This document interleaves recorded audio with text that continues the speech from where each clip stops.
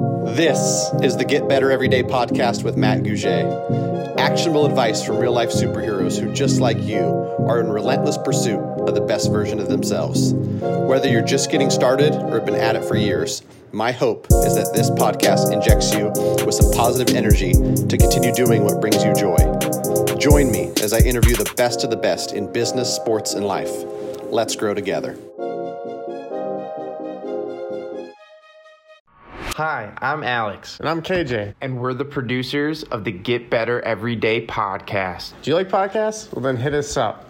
IkePodcastNetwork.com. We'll help you build your show. All right, Matt Gouget, Get Better Everyday podcast. On the Get Better Everyday podcast, I love the fact that I can talk about all kinds of different stuff, from business to health to sports. And sometimes getting better every day means a surgery is involved. So on today's show, I asked Carey, Vander, Kley to join me to talk about septoplasty. And I don't know the story, which I like about this interview. We're going to talk about an interesting story you have. I had the surgery, as of this recording, only 3 weeks ago, and things went fairly well. I don't know if you can say the same, Carey. I think you might have had some interesting bumps along the way, but that's what the Get Better Everyday story is for a lot of people, right? It's like things don't always go perfectly in life. So without further ado, Carey, thanks for joining me. Well, thanks for having me on. Like, this story brings back a little PTSD, but I'm happy to share it because we're reverting back to kind of like my glory days of playing sports. But first, I want to ask Matt, how does your nose feel currently? Are we good with swelling? Good.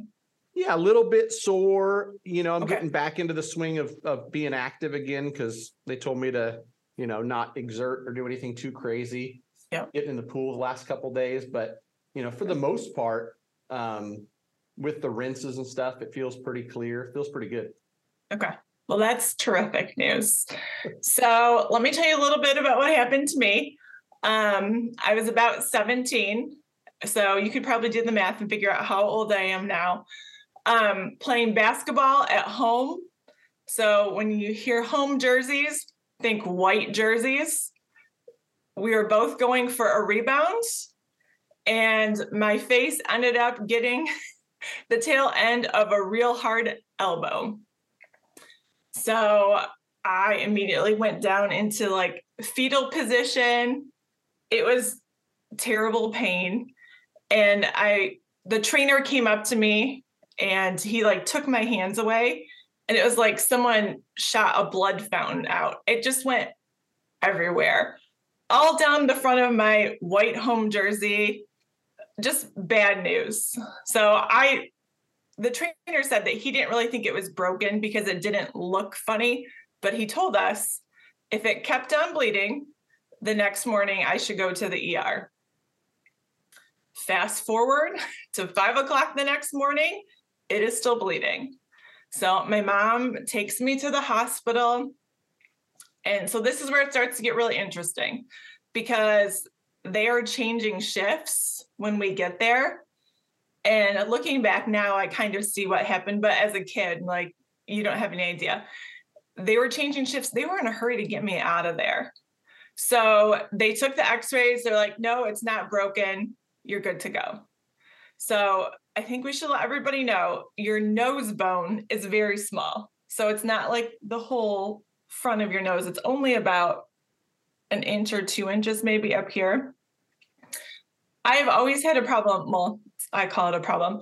I never got war wounds when I was playing sports. Like, someone would literally have to hit me with a bat to bruise. I would be like diving on the floor, all my for scrambling for the ball. All my teammates would have these fabulous bruises on their elbows, on their knees. I'm blessed, I guess, with good iron. I don't bruise very easy. But the week following my incident, if you will, my dad was teasing me. My dad's like, your nose is crooked. It's broken. Like, and I have that relationship with my dad. So he wasn't being mean. He's like, it's crooked. And I'd be looking in the mirror. It was definitely swollen, but I didn't get the typical like raccoon black eyes that usually accompanies a broken nose. At the end of the week, however, I started to get yellow shiny right here.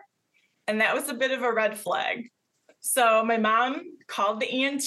They got me into the ENT, and the doctor looks at my x-rays and he says to my mom, "Who took these x-rays? Like a 5-year-old? These are the worst x-rays I've ever seen in my life." So I'm sitting there, 17, starting to get a little bit sweaty because I'm wondering, like, where is this going? He takes a look at it. He does like all of the tools and looking at stuff. He's like, "It's definitely broken." So now it's been over a week that it was broken. And he says it needs to be rebroken to fix it. So I'm like, okay. My brother broke his wrist in football. You know, they numbed it before they set it. All good things. I'm thinking they'll numb it. It'll be fine. So I ask, "Are you going to numb it?" And to this day, I've had an epidural, an emergency C-section, like some of the nastier things in life. I've never seen a needle as long as the one he pulled out, and said that he could try to shove that up my nose to numb it. The alternative to that is that he just did it. Like in the office, nothing, just did it. So after some debate and like panic, I told him, like, just do it. He's like, "It'll be real quick. It'll be over before you know it. No big deal." Okay. So I will never forget these big fat sausage fingers like getting behind me and it going, and I passed out. Oh, I woke up with oxygen on my face and like just thankful the ordeal's over, right? It's fixed. Like he made it look good. I didn't have a bump. I didn't have like any visual signs that it was broken besides the swelling and the little bit of yellow shiny in the corner of my eyes. Fast forward the rest of my life. I have been pretty athletic traditionally, and I would run, and I'd always had been a mouth breather since I had broken my nose. And I thought maybe that's just who I was. Like that's how I was designed. Like I'm a mouth breather. So fast forward through COVID, when everybody's talking about breathing and how important it is and like all of that stuff, I was like, you know, maybe I should go get this checked out, that I feel like I can't breathe through my nose. So it was a bit of a journey because I also have really bad allergies. So I had to go through the allergist. We had to do like shots. We had to get medication. We had to get that all on point so that we could rule out that it wasn't just inflammation from the allergies. Then I advanced the ENT. They send me in for a CT scan. The CT scan comes back and they sit me down and they're like, "It's not good." And I already had like all this PTSD, broken nose twice, the pain. I can't handle seeing somebody have a bloody nose right now. I can't stand someone trying like touching my nose, being around my face. Like I already have all of this history. They're like, "It's not good. You need to have surgery." And I was like, what? Because he didn't really have a great bedside manner to explain it to me. And then the surgeon came in and broke down my CT scan. So if you look at my CT scan, the right side was completely obstructed. So no air in or out. So he tells me that he can do like similar probably to what you had, the septoplasty, break it, fix it, make it straight. That's fine.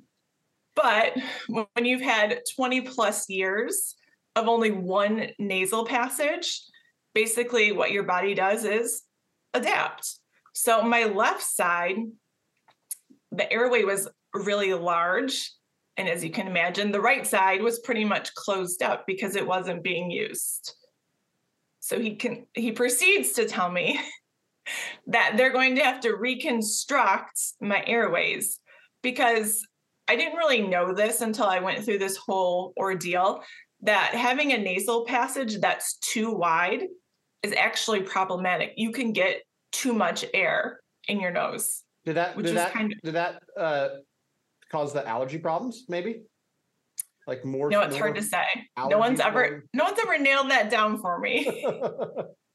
So he tells me all these horrible things that need to be redone, and basically just reconstruct the whole inside of my nose, break it, just fix it. And that will also alleviate some sinus problems that I'd had. And so I got out of there and I cried because like, this is like my worst trauma in my life so far. And I'm like, I don't want to do this. And I talked to my mom, I talked to my dad, I talked to my husband. They're like, just get it done. The surgeon told me that he calls this surgery, I think the crowd pleaser is what he said, because he said, once you've had the surgery, it's such a night and day difference that it's a crowd pleaser. It'll be good. So I was kind of like, I don't know about all of this.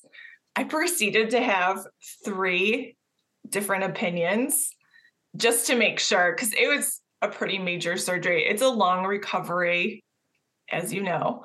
And then finally I was like, I have to do it. So I scheduled it. And this was another mistake that I made. I scheduled it about 3 months out. So this all happened in the fall of 2020. And then I had the surgery in December of 2020. But the time leading up to that, I wasn't sleeping. I was having so much anxiety. Like I was just internally having a mental breakdown about this surgery. And it's funny because, like people do it electively, like when they get a nose job or whatever, like this is something I had to have to be able to breathe. So I always get like a tip of the hat to people who do it electively, because it was such a big deal for me. So I had the surgery. They told me that they were going to put stents in, and I was like, okay, like that sounds terrible, but we'll get through this. Had the surgery, got home, and no one told me or my husband that like when you stand up, it's going to be like someone turned on a blood faucet out your nose. So I stood up to do something, and all of a sudden it's just dripping all over the hardwood floors. And my son was like freaking out that I was dying. My husband's an electrician, and he should be an engineer probably, but he engineered a gauze mustache essentially for me, taped it to my face so that my nose running down would drip into the gauze, because it was just all over. And then I guess the worst out of all of this was those stents that were in my nose. They told me they were stitched into my nose, and that gave me like some lightheadedness. And then I think for you, it was 10 days, right? Before you got yours out? It was 8. I had surgery on a Monday, and then I got them out the following Tuesday. So it was 8 days of those things in my nose. If I would have known, and this is just a funny little caveat of somebody who, like, if I'm going to buy a new TV or I'm going to do something, very little thought goes into it, very little preparation. Maybe it's kind of, how a lot of dudes operate. Went in the office, said, listen, this is going to help you. I had my left side completely closed. So I was getting no air up there. Yep. Similar to you, where it's like, it makes sense, right? I'm going to be able to breathe better. I'm a mouth breather. My wife joked about how more oxygen to the brain might help me remember some of the things she told me to do. But I can't remember the exact date, but it was like late July. And they said, we got a date August 7th. I said, cool, I'm in. Then rather than have sleepless nights, for better or for worse with me, like I'm just not a big thinker analyzer. Okay. I didn't think about it at all. So much so that I had no idea I was getting stents in. I had no idea the recovery would last weeks and months. And so some of those things were a glorious surprise to me, like, the gauze mustache that we engineered at my house to catch everything. And, realizing after, I think on day 6 or 7 of my stints, when I was just like, please, when do these things come out? Was the first time my wife told me, you know how big those things are, Matt? Like your middle finger, right? So yeah. So I knew that I had the stents, and I knew that they were stitched in, and mine were coming out after 10 days. So all of the time leading up to the appointment, I'm like having anxiety about like, just like, I guess when I had my son, like this baby has to come out somehow. Like these stents have to come out somehow. So I get in there. The first thing the ENT says to me, she's like, "Are you okay?" And it's December. So I'm in Michigan. So it's very cold. I'm sweating like profusely. And I was like, "I'm sorry. I'm having just horrible anxiety." Like the fact that these are coming out, and I just explained my whole situation to her. She was fabulous. She's like, "I'm going to tell you exactly what's going to happen so that you know what to expect." And she's like, "I promise you it's going to be okay." So I'm like, okay. So she told me the first step is they had to clip each of the stitches, which I anticipated that being bad. It wasn't. She puts that on the tray, and then she said she's going to pull them out. So at this point, I don't know how giant they are. And she said, as I pull, it's going to be gentle. She's like, "You need to breathe through it." And she said, when I get to the end, it's going to be like a little pop. And she's like, "It will feel so good." So I trusted her. And I did. I was sweating and breathing. I got a little lightheaded, but I made it through it. So then she finally has them out. She's looking at everything. And she's like, "Do you want to see them?" And I was like, "Sure."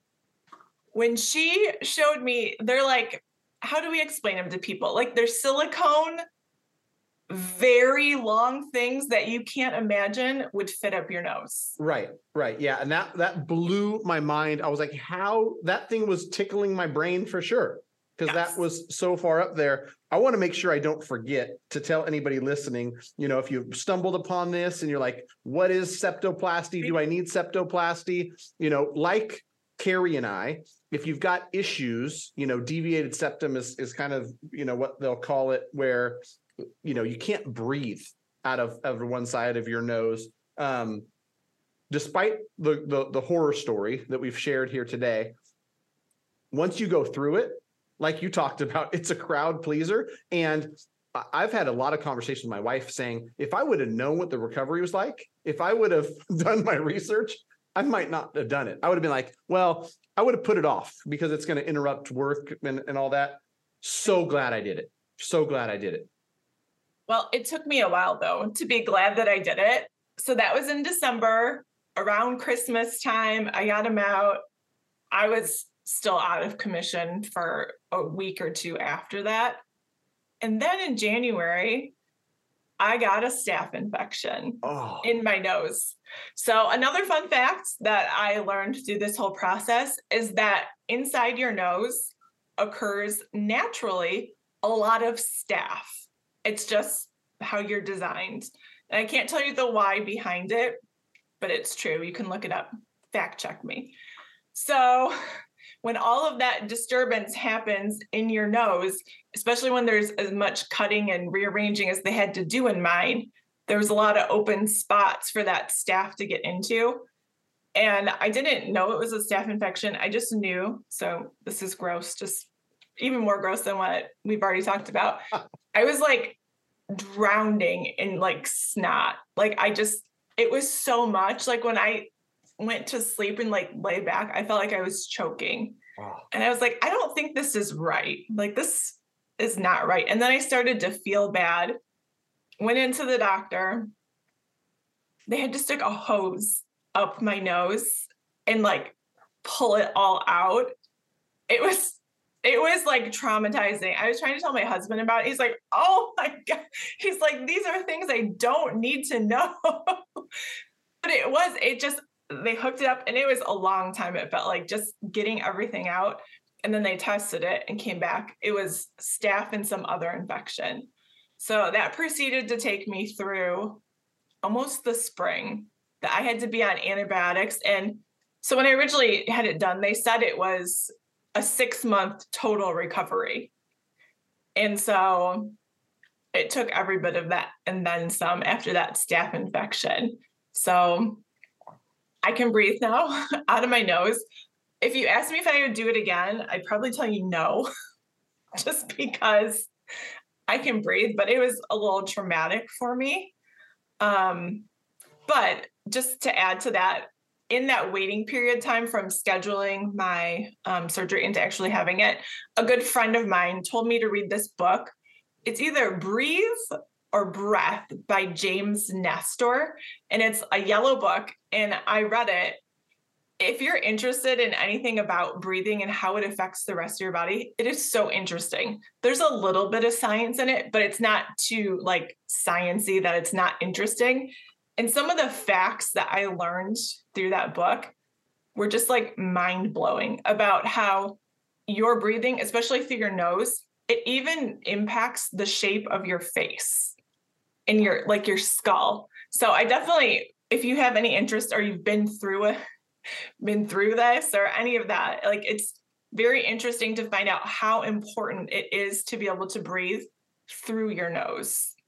So yeah, I know there's a bunch of research on it because I remember, just me having problems sleeping, and I'd try the mouth tape to close, my mouth. And even though I'm only 3 weeks out, I know I've never been able to take as full of a breath as I can now through my nose. And I know that I've still got some recovery time left and whatnot to get back to, full strength, but that is important. And, there's all these different podcast things you can listen to, Joe Rogan and stuff, talking about how important breathing through your nose is. And I feel like that's the next step for me, is now I've got to do some training around how do I teach myself? Because the body is fascinating. Like the doctor told you, like your body adapted to one side's closed. We're going to figure out how to get enough air through the other side. And so now my body that's just done all this mouth breathing for who knows how long. I actually asked the doctor about that. Like, do I need to go through? So in that book I was talking about, they talked about like training yourself. There's different ways to do like different breathing and how it impacts your body. So I asked the doctor, do I need to like focus on the like deep breaths? And they actually said, don't. They said that your body, now that it's fixed, will correct itself. So ask your doctor about that. Fascinating. Someone else recommended that, I don't know whether it's Breathe or Breath either, but I've got that yellow book in my office. I think I only read the first chapter, but I'm going to read it. Cause that's exact, like you described it, was how, I think it was one of my wife's friends just said, fascinating read just about breathing. I guess I was most just like mind blown by like how it can change the shape of your face. And it goes into like the evolution. And I don't know, I'm not a science nerd by any, but since it like directly impacted my life, I found it super interesting. Right. So, and that being said, they give some percentage to, the doctor did, of how many children are born with a deviated septum. And so my son has already gone down that path and already had surgery to have it corrected because he had a tonsillectomy, but he also had a deviated septum. So I was like, let's fix it now before he's an adult and has to go through all of the trauma. And he had his corrected because he snored really bad. And we were like, that's not right. He's little. Why is he snoring? Just reminding me like a drunk old man, like those big, big snores. So yeah, that's something like, so if your kids. Me as a drunk old man snoring sometimes. Yeah.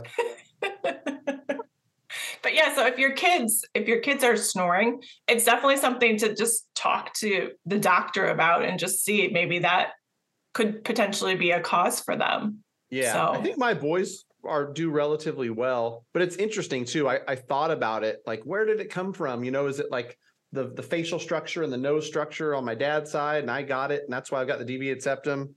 Right. We even talked about, did I get in too many fights in high school? Was that it?